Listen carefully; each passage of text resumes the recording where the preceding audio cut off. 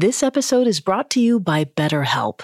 Bottling everything up is never a good idea. It can have some terrible consequences. I mean, think about the subject matter we cover on our show. I wonder how much easier it would be if we normalized talking about negative feelings instead of lashing out when it all builds up.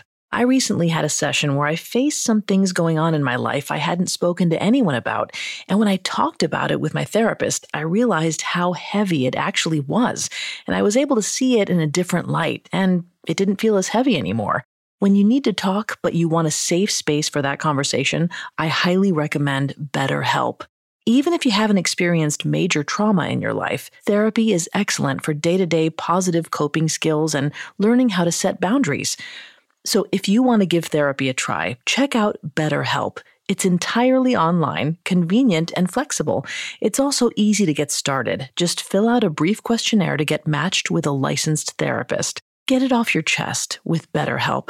Visit betterhelp.com/serialkillers today to get 10% off your first month. That's BetterHelp, HELP.com/serialkillers. There's a new class of blockbuster drugs.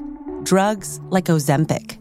They're changing bodies. And all of a sudden, just the weight starts falling off. Fortunes. It just got too expensive. They're just bank breakers. And industries. There was a lot of excitement. There was a lot of skepticism. The impact of these drugs from business to health is just beginning. From the Journal, $1 Trillion Shot. Find it in the Journal feed wherever you get your podcasts. Due to the graphic nature of this killer's crimes, listener discretion is advised. This episode includes discussions of violence and murder that some people may find offensive. We advise extreme caution for children under 13. Brian Hartnell barely suppressed a giggle as a strange man approached him and 22-year-old Cecilia Shepard on the shore of California's Lake Berryessa. Cecilia gripped his arm tightly as the man moved closer, but Brian almost couldn't help but laugh. The man was wearing a ridiculous black hood that looked like it came straight from a costume shop. It draped unevenly over his blue windbreaker. Perhaps the oddest part of all was the prominent symbol near the bottom of the hood, which looked like the crosshairs of a gun. Then Brian realized why Cecilia was so frightened. The man had a shining black pistol in his hand. In a remarkably calm voice, Cecilia asked the stranger what he wanted. The hooded man told them he only wanted their money.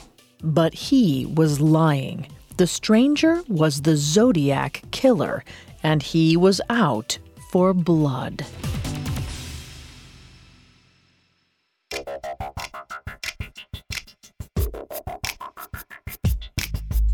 Hi, I'm Greg Polson. This is Serial Killers, a Parcast original. Every Monday, we dive into the minds and madness of serial killers. Today, we're continuing our exploration into the mysterious and terrifying Zodiac Killer, a brutal murderer who remains unidentified to this day. I'm here with my co-host, Vanessa Richardson. Hi, everyone. You can find episodes of Serial Killers and all other Parcast originals for free on Spotify or wherever you listen to podcasts. To stream Serial Killers for free on Spotify, just open the app and type Serial Killers in the search bar. At Parcast, we're grateful for you, our listeners. You allow us to do what we love. Let us know how we're doing. Reach out on Facebook and Instagram at Parcast and Twitter at Parcast Network. And if you enjoyed today's episode, the best way to help us is to leave a 5-star review wherever you're listening. It really does help. Last week, we examined the first 2 confirmed Zodiac attacks, which resulted in the deaths of 3 people near Vallejo, California. We also discussed some of the taunting ciphers the Zodiac sent to the press, revealing his desire to incite public terror. This week, we'll follow the investigation into the Zodiac, his continuing cryptic correspondence with the media, and the sudden end to his killing spree.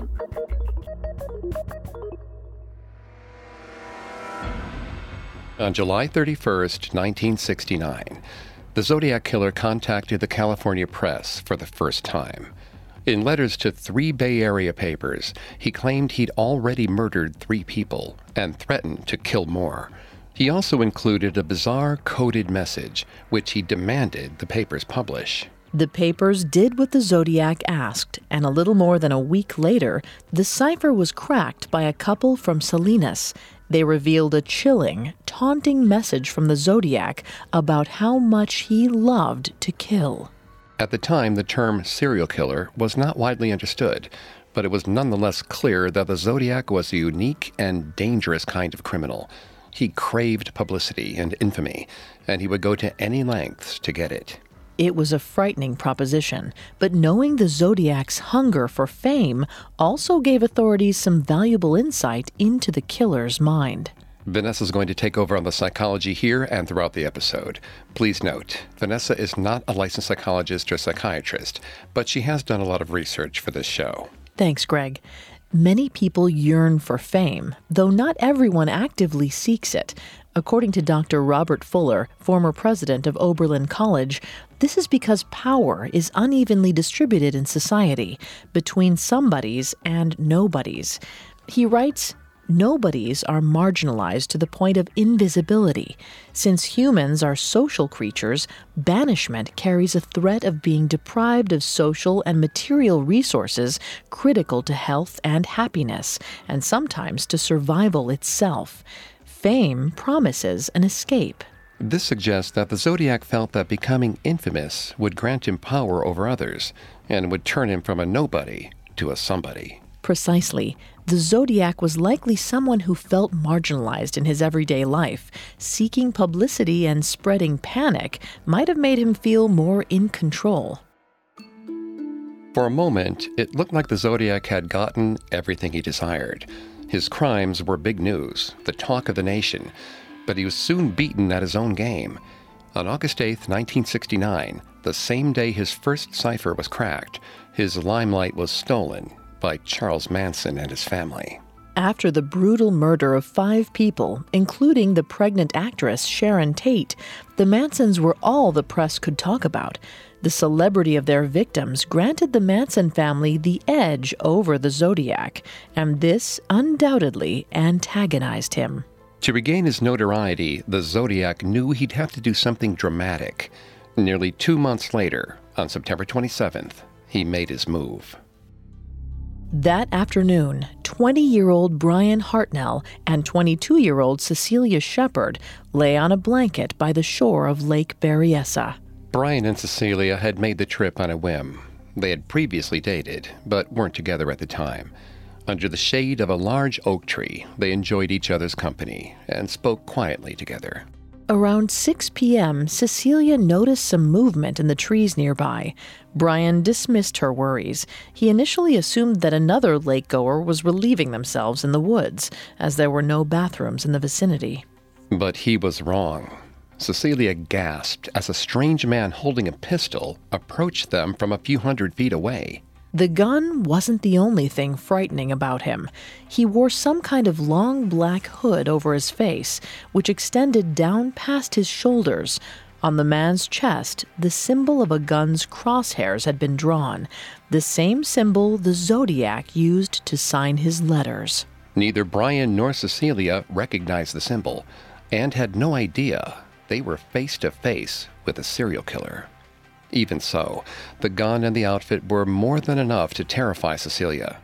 At around 200 pounds and 6 feet, he cut an intimidating figure, almost like a medieval executioner. Brian wasn't quite as scared as Cecilia when the man first approached. He assumed the getup was just a disguise stolen from a costume shop. Both he and Cecilia watched, paralyzed, as the man got within 75 feet of them. When he stopped moving, Cecilia asked him what he wanted. The stranger told them he was there to rob them and warned them against doing anything rash. Brian and Cecilia approached the man and gave him what money they had. Brian only had 75 cents, but the stranger didn't seem too concerned. In a measured, cold voice, he told Brian, "Every little bit helps." Then he was quiet. For a moment, it looked like the hooded man was thinking about what to say next. Without any provocation, he explained that he was an escaped convict from Montana. He claimed to be on the run to Mexico. Miraculously, Brian was still relatively calm about the situation. He felt sure the man was only looking for their money. He hoped he could diffuse the tension by showing some kindness to the would-be assailant and offered to write the man a check for some more money. Somewhat thrown by Brian's offer, the Zodiac clumsily refused his help at first. When pressed, he finally said he wanted Brian's car keys. Brian searched for his keys, not sure of where he'd left them. As he searched, the Zodiac grew impatient and visibly anxious. Brian began to believe the man was bluffing and casually asked if his gun was really loaded. The stranger promised his gun was loaded and claimed he'd killed before. Then he ordered Cecilia to tie Brian up, tossing her some clothesline from his pocket. While she complied, Brian tried to talk to the stranger a little more, but only received a couple of terse answers. The Zodiac then tied Cecilia's hands and ordered both of them to lay face down so he could bind their legs. Brian couldn't help protesting. It was getting dark around the lake and the temperature was getting lower. In his mind, the stranger had already gotten everything he wanted and couldn't understand why his legs had to be tied up. The Zodiac pressed the gun into Brian's back and ordered him down again. This time, Brian obeyed, and he and Cecilia laid on the ground next to each other. Brian grimaced as the man hog-tied him.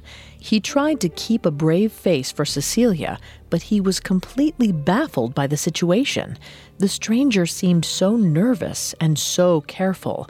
He didn't sound like the hardened criminal he claimed to be, and yet he hadn't let down his guard throughout the encounter. Once the Zodiac had his victims tied up, Brian's words no longer seemed to have much effect. When Brian asked if he was nervous, the Zodiac laughed. Brian followed up again, asking if the gun was really loaded. The Zodiac, likely hoping to finally terrify his victim, took the magazine out of the gun to show Brian the bullets. Then he holstered the weapon. It turned out he really hadn't been planning to shoot them. Instead, he'd brought a knife. Brian and Cecilia watched in horror as the hooded man pulled out a foot-long blade from a sheath on his hip. Then, without another word, he jammed the knife into Brian's back. Up next, the Zodiac claims another victim and makes his next mistake. Now back to the story. Around dusk on September 27, 1969, 20-year-old Brian Hartnell and 22-year-old Cecilia Shepard were held at gunpoint on the shore of a secluded California lake. Though the college students didn't know it at the time, their anonymous assailant, covered by a black hood, was none other than the Zodiac Killer. After killing 3 others in the past year, the Zodiac was eager to extend his reign of terror. The Zodiac made both Cecilia and Brian lie face down in the grass and hogtied them, threatening to rob them. Once they were helpless, he stood over Brian and thrust an enormous blade into his back. Cecilia screamed as the killer stabbed Brian again and again, only stopping after he'd left Brian with 6 bloody wounds. The Zodiac then moved to Cecilia, once again stabbing wildly, 10 times over. Brian, tied up and bleeding profusely, dared not look at Cecilia.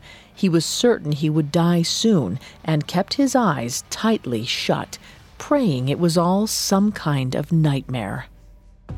Leaving them both bleeding in the grass, the Zodiac suddenly stood up and left. The entire encounter had only taken 15 minutes, but to Brian, it felt like a lifetime. In the end, the killer didn't even take their money. When he was certain the Zodiac had gone, Brian opened his eyes and cautiously turned to Cecilia. He tried not to cry as he saw the light in her eyes flickering.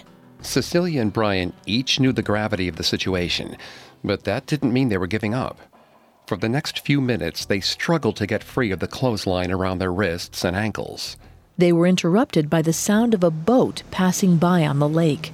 Brian and Cecilia struggled to scream for help. Over the course of 15 minutes, they called out to 4 or 5 passersby. One even stopped for a moment to see what the commotion was, but eventually they all floated away. After being disappointed several times, Cecilia made one last effort to untie the knots around Brian's wrists. She succeeded. With all of his strength, Brian managed to sit up and untie Cecilia. Unfortunately, by that point, she was too weak to move. Brian stumbled, staggered, and crawled his way up to the gravel road near the freeway before collapsing. His vision was dark, and his chest was on fire, but he was alive. He tried to will himself up one last time. He was determined to make it to the freeway. Then he heard the sound of a pickup pulling over. He watched a blurry figure exit the truck and run to his side. Brian's rescuer was Park Ranger Dennis Land. As it turned out, his arrival wasn't a coincidence. The passing boat that Brian and Cecilia had thought abandoned them had actually rushed out to get help. Both Brian and Cecilia were wrapped in blankets until an ambulance and police arrived. Just before the first officers got to the lake, around 7:40 p.m., someone called the police station about the attack. The officer fielding the calls assumed the caller was a park ranger at first. He listened as the man coolly reported a double murder. Then, just before he hung up, the stranger whispered, "I'm the one that did it." Authorities managed to trace the call to a public phone booth a few miles from the police station. It was empty by the time the officer arrived. The call was eerily reminiscent of the Blue Rock Springs murder. Once again, the killer had gotten away clean, leaving 2 victims to fight for their lives. Cecilia arrived at the hospital in a coma, and Brian could barely speak. But they survived. Around 9:40 p.m., police were allowed into Brian's room to speak with him. Though clearly in pain, Brian did his best to describe the encounter to a detective. He noted several times that the killer had claimed to be on the run to Mexico from Montana. Back at the lakeshore, officers combed the area for evidence. In short order, they found a chilling message written in felt-tip pen on the door of Brian's Volkswagen. It began with the crosshair symbol. What followed was a series of dates. The Zodiac listed the 3 dates of his confirmed attacks: December 20th, 1968, July 4th, 1969, and finally, September 27th, 1969. After the last entry, the killer added the time of the attack, 6:30, and then the words, "by knife." As usual, the Zodiac didn't just seek to murder and maim. He also wanted recognition. To get it, he made sure the police knew the latest attack was connected to the previous murders, but also emphasized the weapon he'd used. Typically, psychologists consider killing a victim by knife more intimate than using a gun. Forensic psychologist Dr. Naftali G. Barrell notes, anytime somebody commits a murder or assault, either by choking, stabbing, or making bodily contact, it always speaks to a level of rage and perhaps a personal connection to the victim that shooting with a gun does not. The Zodiac had changed his method of murder. He had every opportunity to shoot Brian and Cecilia, but chose to stab them instead. Perhaps the young couple enraged him, or perhaps he thought a more graphic stabbing, like those committed by the Manson family, would earn him more publicity. Either way, police were disturbed by the Zodiac symbol on the car and the escalation in violence. They worried it was only a matter of time before the killer struck again. The next day, detectives worked to supplement Brian's testimony with accounts from lakegoers. Several reported seeing a man in dark pants, which matched the general proportions of the attacker Brian had described. Using this information, authorities created a composite sketch of the killer. They released the sketch to the public, and the station was flooded with tips. Most were unhelpful. Some of them swore that they knew who the killer was because they had ESP, or psychic powers. Others claimed to have seen the Zodiac's face in a dream. Police followed several leads, taking special note of anyone who seemed to have an unusual interest in astrology or the zodiac signs. Ultimately, they dismissed the potential suspects for a variety of reasons. Some for their alibis, some because their handwriting samples didn't match the Zodiac letters, and others because they didn't look like the composite sketch. With few likely suspects, detectives returned to the hard evidence at hand and eventually had a breakthrough. Investigators were able to match a footprint found at the scene to a specific model of boot they believed was exclusively sold at Air Force bases. Investigators were ecstatic at first, until they learned that the shoes known as wing walkers were also sold at Army surplus stores across the country. Over 1 million pairs were in circulation. What at first looked like a promising lead turned into yet another wild goose chase. Then the investigation took another blow. 22-year-old Cecilia Shepard passed away in the hospital on the evening of September 29th, 2 days after the attack. She was never able to give her account to police, but her tragic death lit a fire under many of the detectives involved. The danger of the killer's publicity was now obvious, and helping him stay one step ahead of police. At first, they had courted letters from the Zodiac, hoping that he would be baited into revealing some valuable information about himself. Now, much of the information they got was useless. Their days were spent following dead-end tips from paranoid Californians. Police were right to be frustrated. The clock was ticking. Only 2 weeks after the murder at Lake Berryessa, the Zodiac struck again, this time in San Francisco. On October 11th, 1969, Paul Stein, a 29-year-old PhD student who worked nights as a cabbie, started his shift around 9 p.m. Around half an hour later, he picked up a passenger heading towards Presidio Heights, an affluent area of the city. Stein then drove toward Washington and Maple, which he recorded as the destination on his trip sheet. It's not known why, but instead of stopping at that intersection, Stein passed it by a full block. The cab came to a halt at the corner of Washington and Cherry Street just before 10 p.m. 3 teenagers across the street happened to look out the window sometime after the taxi was parked. They saw a white man with a crew cut in the passenger seat. Lying across his lap was the bloody body of Paul Stein. Coming up, the Zodiac escapes once again, leaving the police investigation in shambles. Now, back to the story. On October 11th, 1969, the Zodiac Killer murdered his 5th known victim, PhD student and part-time cab driver Paul Stein. He shot 29-year-old Stein in his cab on the streets of the Presidio in San Francisco and left the scene on foot. The killer failed to notice 3 teenagers in the building across the street. They watched him flee the scene and knew exactly what he looked like. The teenagers called the police, and officers Pellicetti and Pita arrived at the corner of Washington and Cherry at 9:58 p.m. After clearing the scene and briefly interviewing the teenagers, Pellicetti noticed a problem. The dispatcher had incorrectly reported that the suspect was a black male.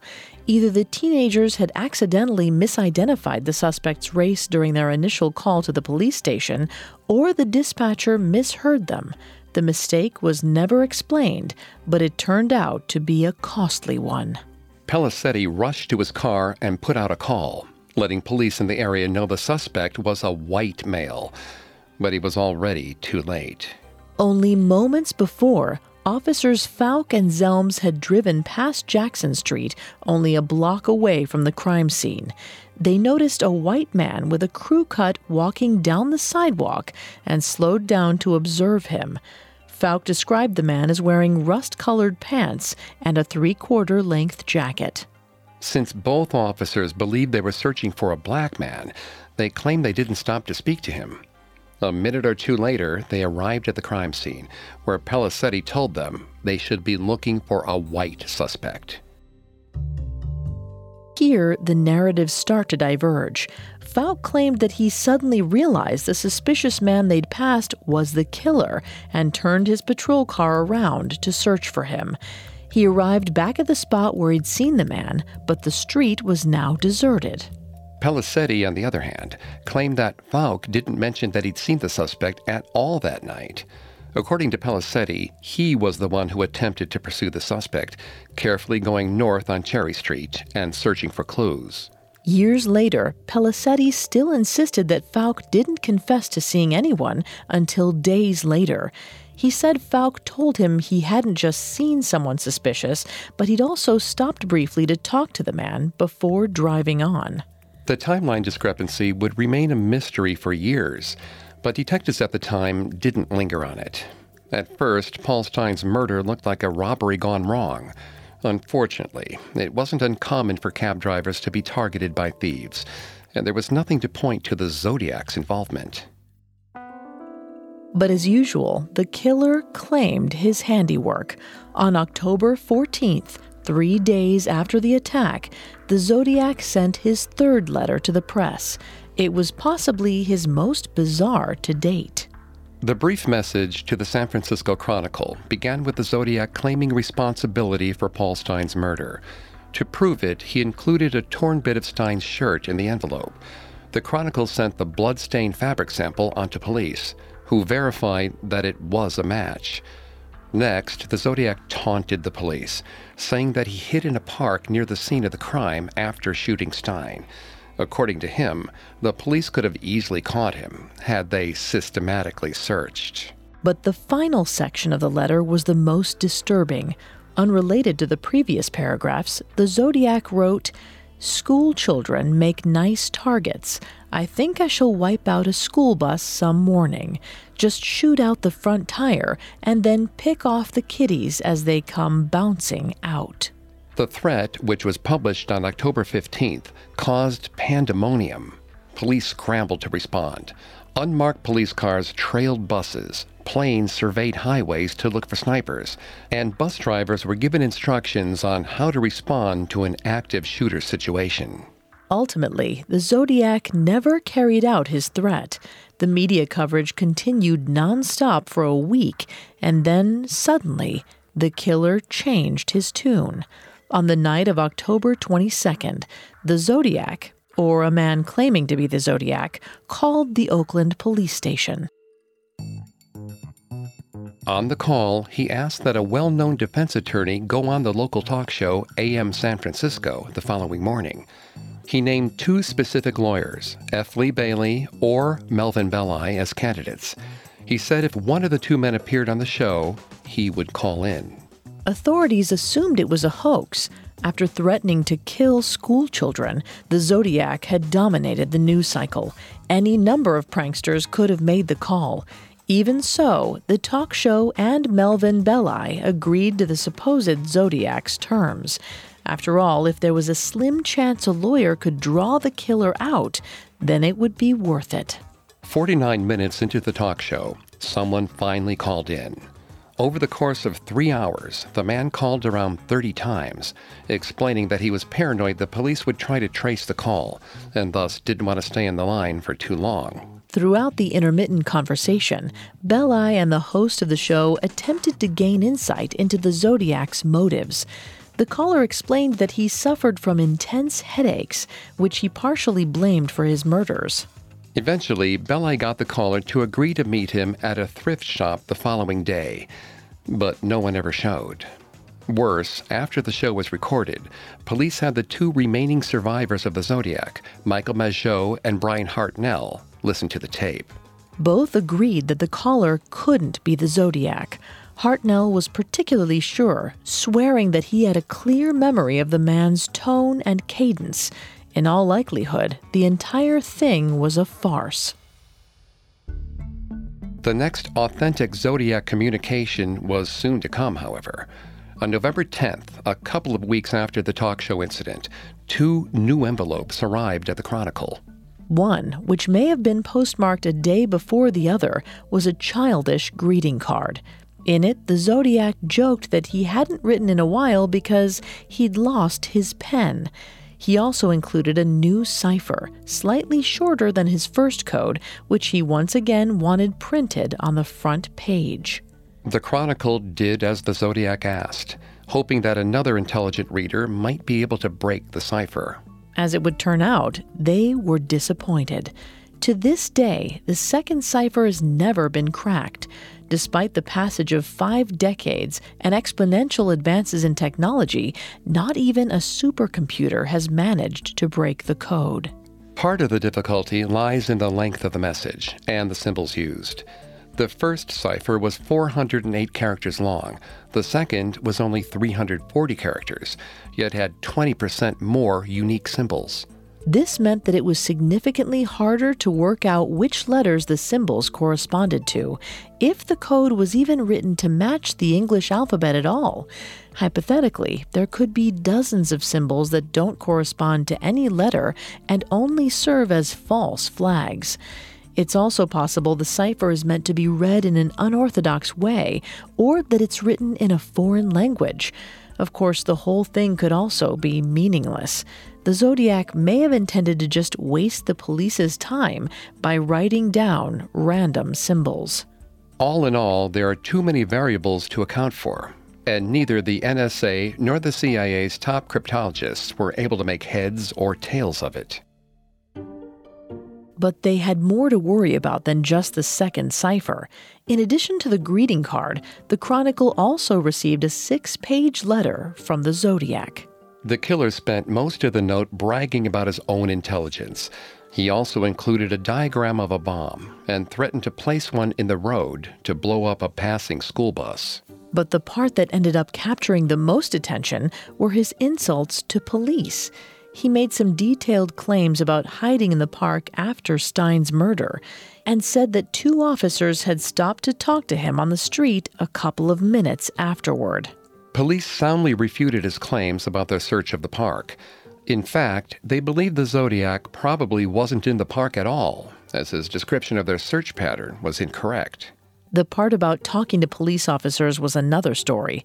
Many came to believe that the Zodiac was telling the truth in this instance, and that he was referring to officers Falk and Zelms. The same officers had claimed that they'd slowed down upon seeing a white male on the road in the aftermath of the Stein murder, but hadn't stopped to talk to him. Someone was lying. The Zodiac undoubtedly embellished claims and lied about some details in his letters. But Falk had plenty of motivation to blur the truth, too, especially considering the reputation of California police was at an all-time low. If he really did stop to talk to the Zodiac and ended up letting him go, it would have been a significant blunder that put innocent lives at risk. Everyone involved stuck more or less to their stories for decades. We can only speculate about how close police truly came to the Zodiac that night. The question is especially tantalizing, as Stein's murder might have been the last and best chance for authorities to catch the Zodiac. In the rest of his 6-page letter, the killer vowed to no longer seek credit for his work. He promised to make his future murders look like accidents, so they couldn't be traced back to him. As it turned out, the Zodiac wouldn't completely follow through on his promise. Over the next 3 years, he continued to send cryptic, taunting letters to the media. Though he said he would no longer seek credit, the Zodiac did claim he'd killed again in some letters following the Stein attack. But his claims were dubious at best. For example, in June of 1970, the Zodiac wrote a letter claiming to have killed a man with a .38 caliber handgun. At the time, there was a recent murder that matched that description, but police were confident that the Zodiac wasn't the assailant. He also never sent along physical evidence or specifics to corroborate his statements, as he had in the previous murders. In another letter, he claimed responsibility for an attempted kidnapping, nearly 4 months after the fact. But there's no evidence, besides the empty threats in his letters, to suggest he really was responsible. And writing such a letter so long after the incident was a departure from his previous habit of sending letters only days after he struck. In addition, his letters following the Stein murder were markedly less coherent. A couple of them contained new ciphers, but they were both less than 35 characters, too short to be realistically solvable. In one, he reiterated his bomb threat, even sending a map to police that he claimed would lead to a hidden explosive device. It was just another hoax.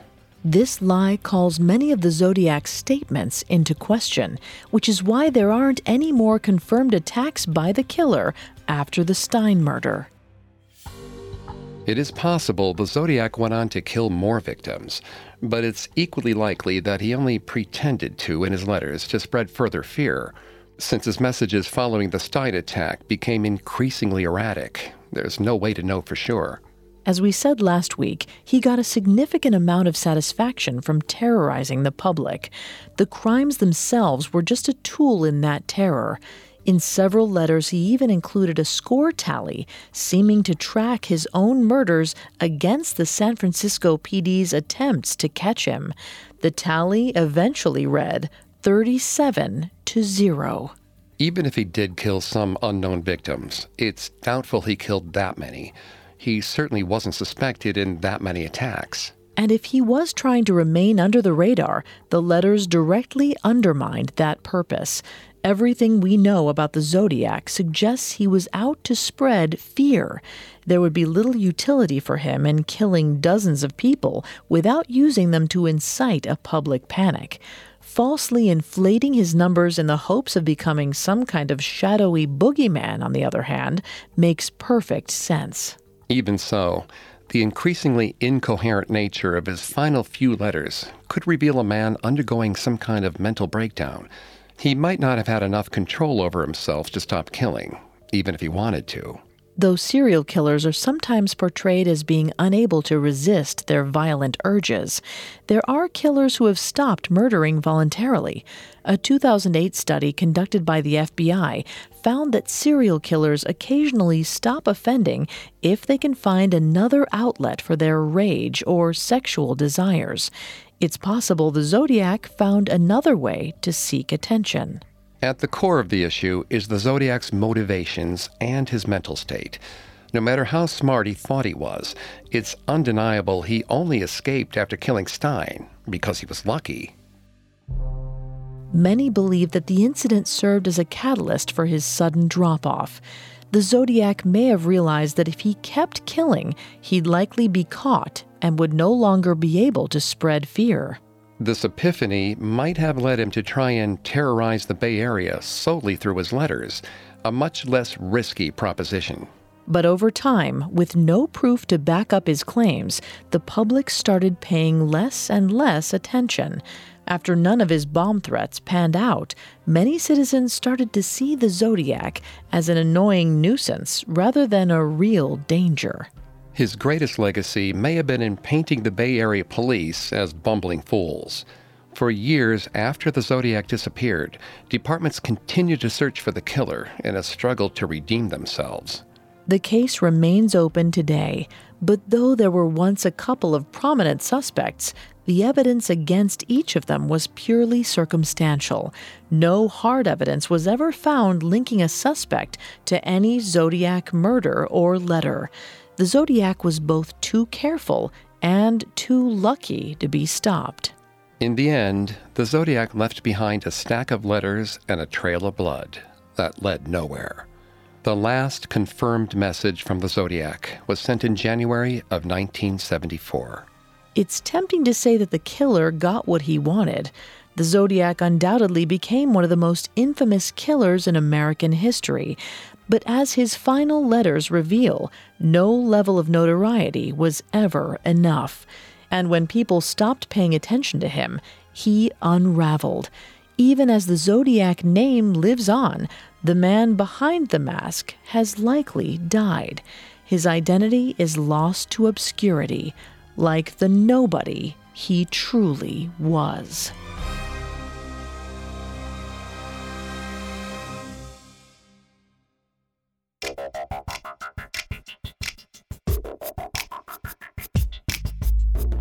Thanks again for tuning into Serial Killers. We'll be back Monday with a new episode. For more information on the Zodiac Killer, amongst the many sources we used, we found the book Hunted, The Zodiac Murders by Mark Hewitt extremely helpful to our research. You can find more episodes of Serial Killers and all other Parcast originals for free on Spotify. Not only does Spotify already have all your favorite music, but now Spotify is making it easy for you to enjoy all of your favorite podcast originals, like Serial Killers, for free from your phone, desktop, or smart speaker. To stream Serial Killers on Spotify, just open the app and type Serial Killers in the search bar. Several of you have asked how to help the show, and if you enjoy the show, the best way to help is to leave a 5-star review. And don't forget to follow us on Facebook and Instagram at Parcast, and Twitter at Parcast Network. We'll see you next time. Have a killer week. Serial Killers was created by Max Cutler and is a Parcast Studios original. Executive producers include Max and Ron Cutler, sound design by Dick Schroeder, with production assistance by Ron Shapiro, Carly Madden, and Aaron Larson. This episode of Serial Killers was written by Terrell Wells, with writing assistance by Abigail Cannon, and stars Greg Polson and Vanessa Richardson.